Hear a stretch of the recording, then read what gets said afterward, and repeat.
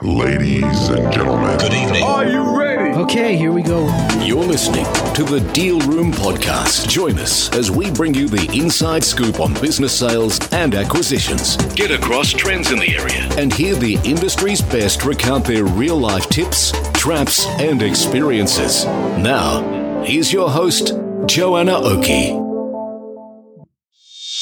Hi, it's Joanna Oakey here, and welcome back to the Deal Room Podcast, a podcast proudly brought to you by our commercial legal practice, Aspect Legal. Now, today you are in for a treat, oh my listeners. We have on board the fabulous Claire Bibby from our very own Aspect Legal to talk to you today about this next scintillating topic of buying shares in a private company. Claire, thank you so much for joining us today. It is an absolute pleasure. I don't know how I'm going to live up to that introduction, but it's probably one of the best that I've ever had. So thank you, Joanna. My absolute pleasure. Okay, all right. So maybe we kick this off by talking about why we're talking about this topic. And mostly in the Deal Room Podcast, we talk about the acquisition of businesses, whether that's the businesses or the assets from an entity or the shares as a whole within an entity. So today we're actually talking about a bit of a different take on this. It's if we're looking at buying into a private company, but not taking all of the shares, because it actually throws up a whole heap of different considerations, some same, some different. So I guess that's why we're digging into this. So what are the first things that come to mind for you, Claire, when you think about this topic, when we have a client who comes in and says, look, I'm looking at purchasing shares within a private company, but I'm not taking the whole box and dice? Sure. Well, I love doing deals that are buying and selling securities or shares in companies. You can either buy the business itself or you can buy the entity that is the business, and they can be shares or they could be some sort of hybrid securities. It can pretty much be anything. And that's what I love. I love the unusual nature of these sorts of deals because as a lawyer, they really stretch me. Now, I know our clients don't want that, but as a lawyer, this is where it's fun for me. How sad is that? So when we're going into the unlisted space, so I think the biggest risk for folks when they're buying into this sort of environment is that they just don't have liquidity. So getting in can be fun, getting out can be a pain and can be really difficult, as opposed to like buying and selling shares on the stock market where you just log your sale and then somebody comes along and buys it. You just can't do that in the unlisted space. Such a good point. Like so often forgotten, isn't it? Yeah. You know, so you've got it, but what do you want to do if you decide that you want to exit at some point? Yeah. Because the reality is you're buying into a relationship as well. Exactly. I guess, and right? you're buying a piece of paper. It's not like you're buying widgets or bricks or a building. If you want to sell it, you've got to go and sell the dream of buying bits of paper to somebody else, which can be a real challenge. And so what are some of the techniques then that we think of in terms of when this comes up as an issue? How is it, and we're not going to dive too deep into the answers here, but just like really high level, what some of the things that we think about in terms of controlling and dealing with that risk? Sure. Well, the first thing we'd suggest, as anyone would expect if they're listening to this podcast, is get yourself a lawyer who knows what they're doing, because buying and selling shares and making sure your client's interests are protected can be really tricky, and it is a specialist area. So don't use somebody who's never done this before. Yeah. We also really suggest make sure you've got the lawyer and the accountant speaking to each other, because your accountant, if you've got one, and especially so if you've got a tax accountant or a tax specialist, is going to want to make sure that the financial outcomes that we as the lawyers get for you align with whatever their financial goals are that they are trying to achieve for you. So the right hand of your advisor should really be speaking to the left hand of your advisor. Such a good point, because, you know, you don't want your advisors sitting in a silo. No way. You want them working together. Totally. You know, as a team, you as a client, and talking together, having a relationship together. And it's so often forgotten about. So super glad you mentioned it. Oh, I get the accountants. I build a relationship with the accountants, and, you know, they may initially be dragged along kicking and screaming, but by the end of the deal, they've got the result that they want. I haven't created any problems for them. And similarly, they haven't created any problems for me as the lawyer. So it's like a marriage made in heaven, accountants and lawyers. Bring it together, friends. I know. I'm with you. We love our accountant partners. I guess the next part here, and perhaps I'm moving in the wrong order here because we're sort of answering some of the issues as they come up rather than perhaps leaving it to the end. But just the one thing I want to throw in here is the importance of understanding things like your shareholders agreements in relation to, how it is that you might be able to build out this path for you for exit into the future if needed. But that won't necessarily help with the issues of the lack of liquidity. Yep. But I guess we've talked about that. So let's move on. What else sticks out to you as something that, is a relevant consideration here? Well, let's leave aside the issue of hybrid securities for today because that's just way more complicated. So I won't talk about convertible notes or anything like that. I'll just talk about shares today, if I may. Yeah. And I think the big first understanding that our clients need to know is, are they buying what's called ordinary shares, or are they buying preference shares? Because that's really important when it comes to when distributions are paid out, and also if the worst happens and the business ends up going under, are you going to be the last man standing, or are you going to have some preference to get paid out before other people? So you want to know, what is it? What am I buying? Is it preference shares or ordinary shares? Then as a shareholder, are you going to have a say on anything? And to have your say, you've got to have the right to vote. So what are you buying? You're buying shares that are voting shares, or are you buying shares that have no voting rights whatsoever? Because if you've got no voting rights whatsoever, no one, my friends, is going to be listening to you. Yeah. Then I think, And sorry, just before we're moving on, that is such an important point, because I've dealt with lots of transactions before where clients at the beginning approach the relationship. They're all loved up at the beginning. Oh, yeah. Right? We're friends and family. We love each other. And they think they're all going to get on. And then money comes in. And then money comes in, or the reality of the operation of this business over a period of time, when suddenly the differences become really apparent. And so whilst, we might say at the beginning, okay, it's really important that you have the ability to have some impact on the decisions that are being made for the organisation. When clients say, well, we really have a clear understanding, and in any event, they're not going to give me that. Yeah. Red flags go up, don't they? Totally. I was saying to a client yesterday, you're getting in bed with another person effectively. It's like a marriage, and everything's great at the beginning. It's a honeymoon period. You love each other. Then comes the separation, and then comes the divorce, and then that's when you've got lawyers at 20 paces, and things can get a bit aggro. And so having talked about this stuff at the beginning, having understood what your rights are, is really so critical. So I just say to clients, walk into the relationship with your eyes wide open, so you know what it is that you're buying, and you know what obligations you have, if you've got any, and you know what rights you have, because keep in mind, you're buying a bit of paper. You're not buying the bricks and the mortar.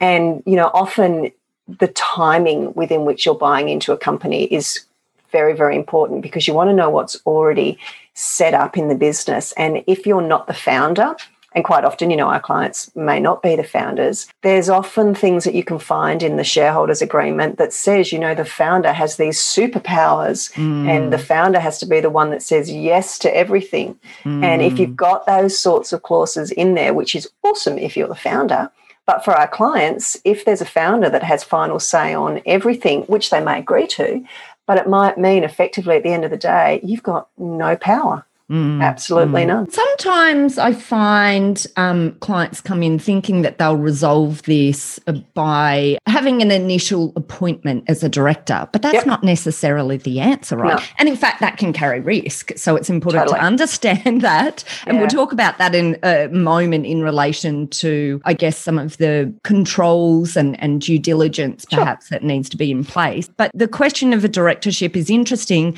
but I guess it's also important for people to understand, which often they don't. Just because you're a director one point in time doesn't mean you have an ongoing right to that unless it's built into, some documentation, like, for example, a shareholders agreement, because quite often it's the case that if you don't hold enough of a voting majority, you may just be able to be removed. Something Correct. that can be misunderstood. Yep, totally. So that's one of the early questions I ask clients actually is, are you expecting to be a director? And what comes with a directorship, as you touched on, Joe, is you've got obligations. And these are obligations that are embedded in the Corporations Act, which in itself is about 3 inches thick and printed in very small font and on very thin paper. So whilst I may have read some of it, not all of it, like our clients have read none of it, I assume they have anyway. So they don't know what their obligations are. But you know what, Joe, if you're not a director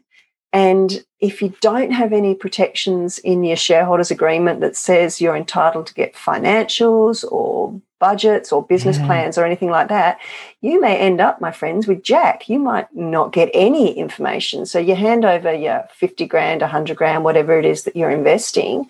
You want to know that someday or at some regular period of time, somebody's going to come back and tell you what's happening with your money. Yeah. And that's when your lawyer is going to protect you and ensure that all the documents that are set up at the very beginning say really clearly whether you're entitled to a directorship, whether you're entitled to financials, whether you're entitled to any information. Don't just assume that there's going to be an annual general meeting and as a shareholder you're going to get information because, you may not. Unless it's in the paperwork, you may have no entitlement to anything.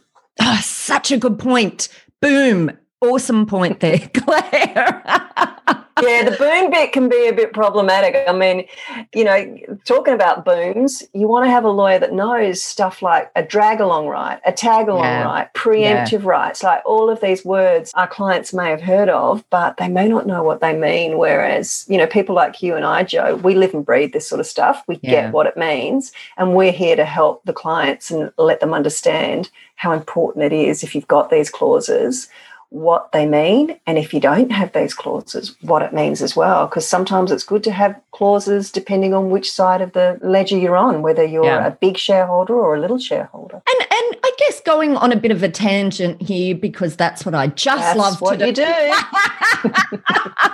It brings up a really good point about the importance of you being brought along the ride with your lawyers as well, and you leaving this transaction feeling like you've got a good handle now on what the protections are there for you. Because I have, it's an often discussed thing that I've heard people talking about in their interactions with lawyers, that they leave these deals sometimes not fully understanding at the end of the day what all of these elements mean. And I think that, it's one thing we really focus on, but I think it's really important just to make that clear for anyone who is looking at this space. Make sure you're dealing with someone that will explain it to you in a way you understand. Oh, yeah, totally. I mean, lawyers if you ever Google the personality of a lawyer or what people think about us and you get past all the really bad jokes, because there are an awful lot of really bad jokes about lawyers, we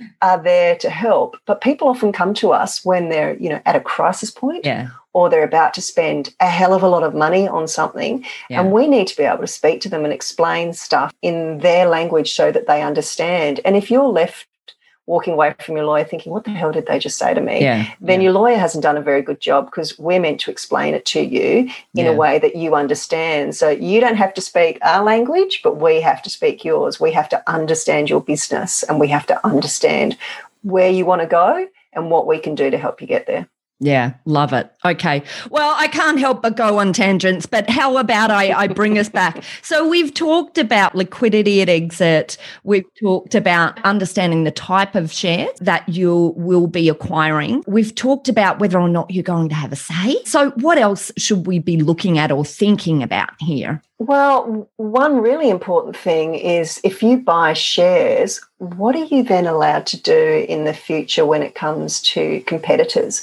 So let's say I bought into a chicken shop, and that was what the business of the company is that I bought the shares of. It's a chicken shop. You want to read the agreement and see, are there any restrictions on me now as a shareholder? Am I prohibited from buying shares in competing chicken shops, or am I restricted from ever working in a chicken shop? Because if you're Colonel Sanders, you're really going to want to go and work in another chicken shop. So you want to know what sort of restrictions, and this sort of stuff is usually the small print at the back of the agreement, and you're probably a bit tired by then because you've got to page 50 and you're not wanting to read about all this stuff. And that's where us as your lawyers will come in and read and tell you what the restrictions are, because especially if you're investing in a business that is in the same industry that you're already in, you want to find that you don't want to find that all of a sudden your hands are tied and you can't either invest in other similar businesses or you can't work in similar industries. And, let's take it one step further. What if there's a long tail? What if it says once you sell your shares, you actually still can't go back into this business or this industry for 2 years? You expect to see confidentiality clauses. You expect to be told that you're going to find out stuff about our company and you're not allowed to tell anybody. But are you expecting to find that if John down the road opens a chicken shop and comes to you with a great opportunity to invest and you can't because you invested in Pete's chicken shop, that's a nasty surprise, and you don't want a nasty surprise. I guess on the flip side as well, sometimes is this consideration of whether or not you might or you should be expecting to see some sort of restraints from the other people, perhaps, and quite often the founders of the organisation that you're buying into. Because certainly, there can be issues if you think you're buying into an organisation and then you find then that the people who are involved in some sort of competing organisation as well. There's two sort of sides to this, aren't there? There's a lot of things to think about, Claire, a lot of things to think about.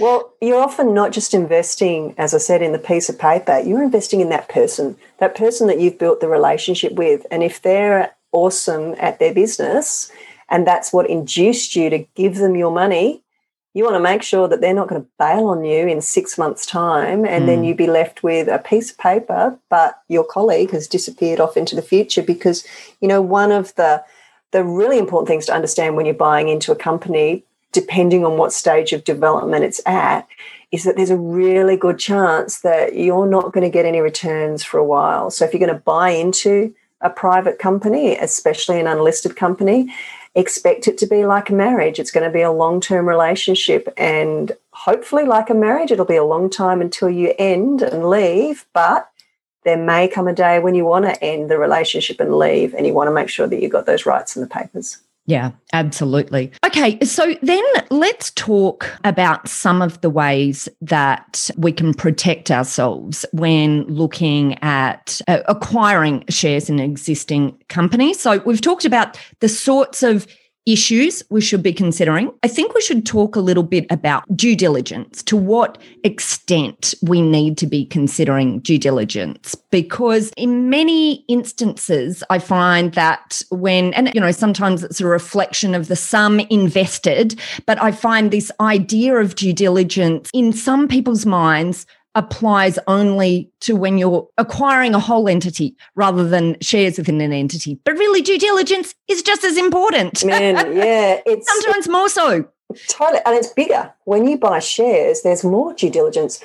And this is where it might sound a bit counterintuitive given what I said at the beginning. I said you're just buying a piece of paper. But when it comes to DD, you need to do due diligence not only on what that piece of paper means, but you also got to do due diligence on the business. So you've got to imagine, I am buying the chicken shop, so I've got to go and have a look at the leases. I've got to go and have a look at the staff and how much they're being paid, because that data makes up the money that comes in and the money that goes out of the company, which is therefore the profit you're going to get. So buying a company is still the same due diligence, but more so, because what you do when you buy a company is we talk about things.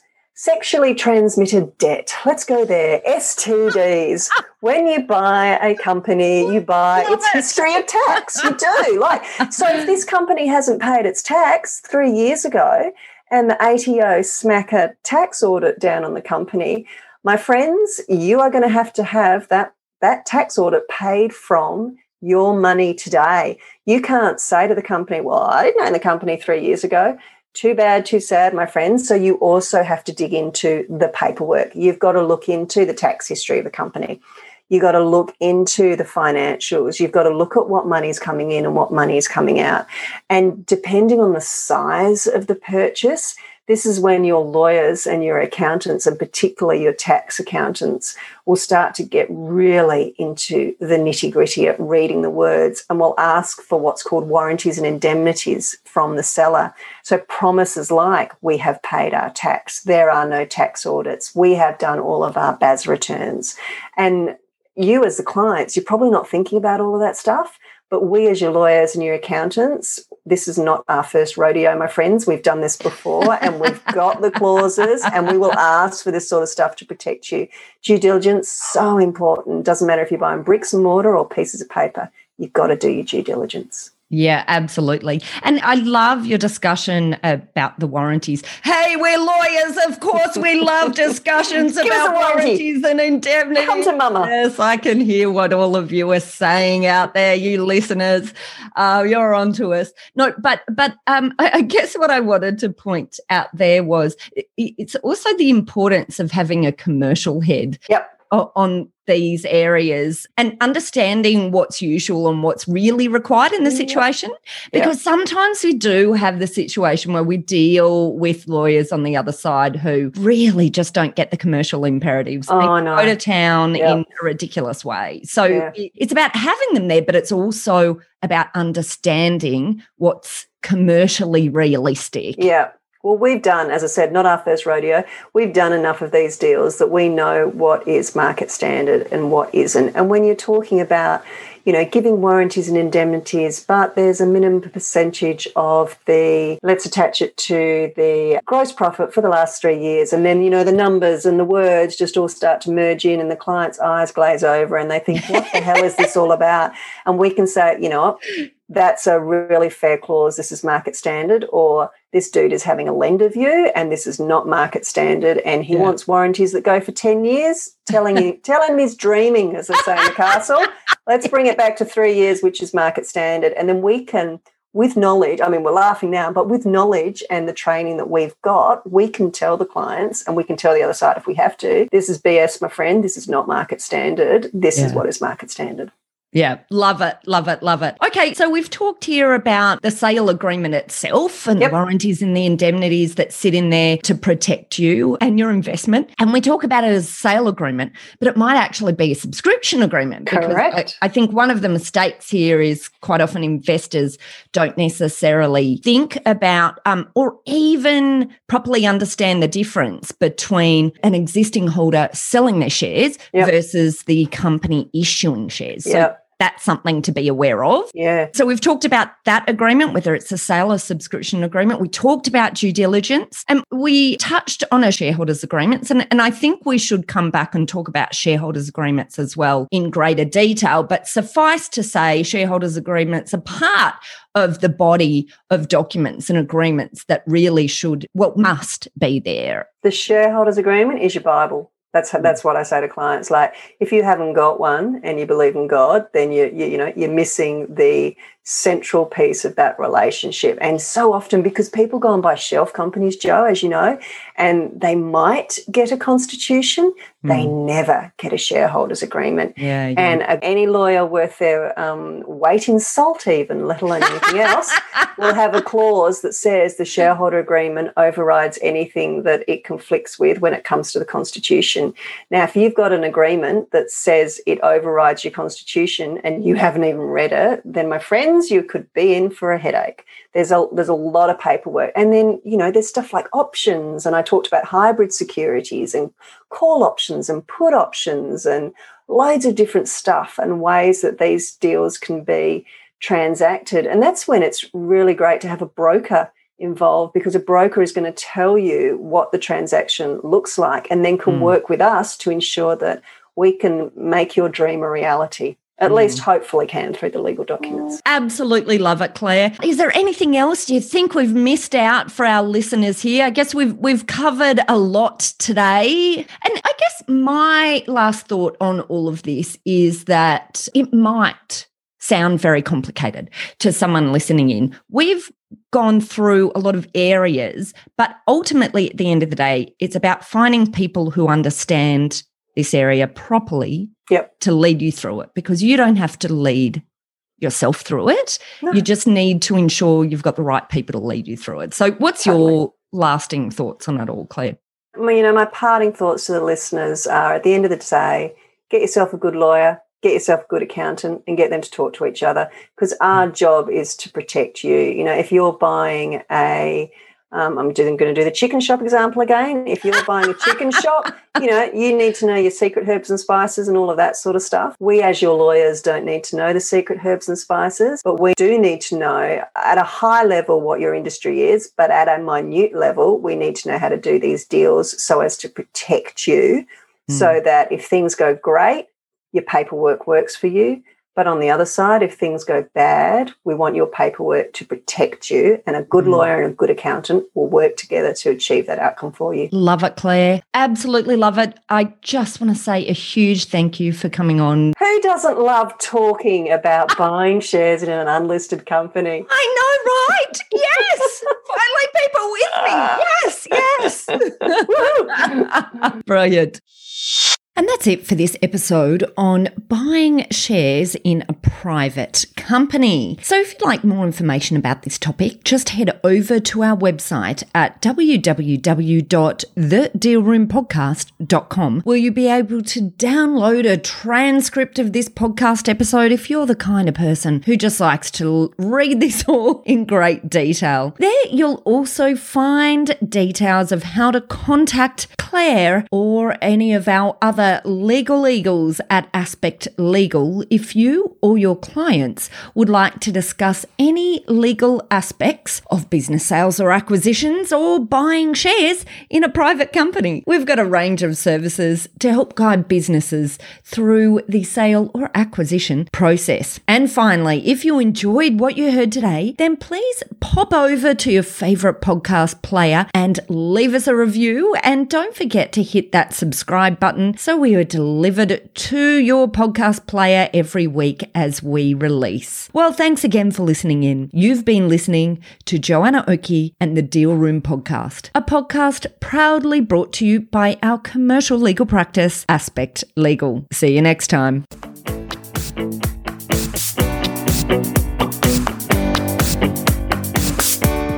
Aspect Legal has a number of great services that help businesses prepare for a sale or acquisition, to help them prepare in advance and to get transaction ready. We've also got a range of services to help guide businesses through the sale and acquisitions process. We work with clients both big and small and have different types of services depending on size and complexity. We provide a free consultation to discuss your proposed sale or acquisition. So see our show notes on how to book a time to speak with us, or head over to our website at aspectlegal.com.au. Ladies and gentlemen. That will conclude this evening's entertainment.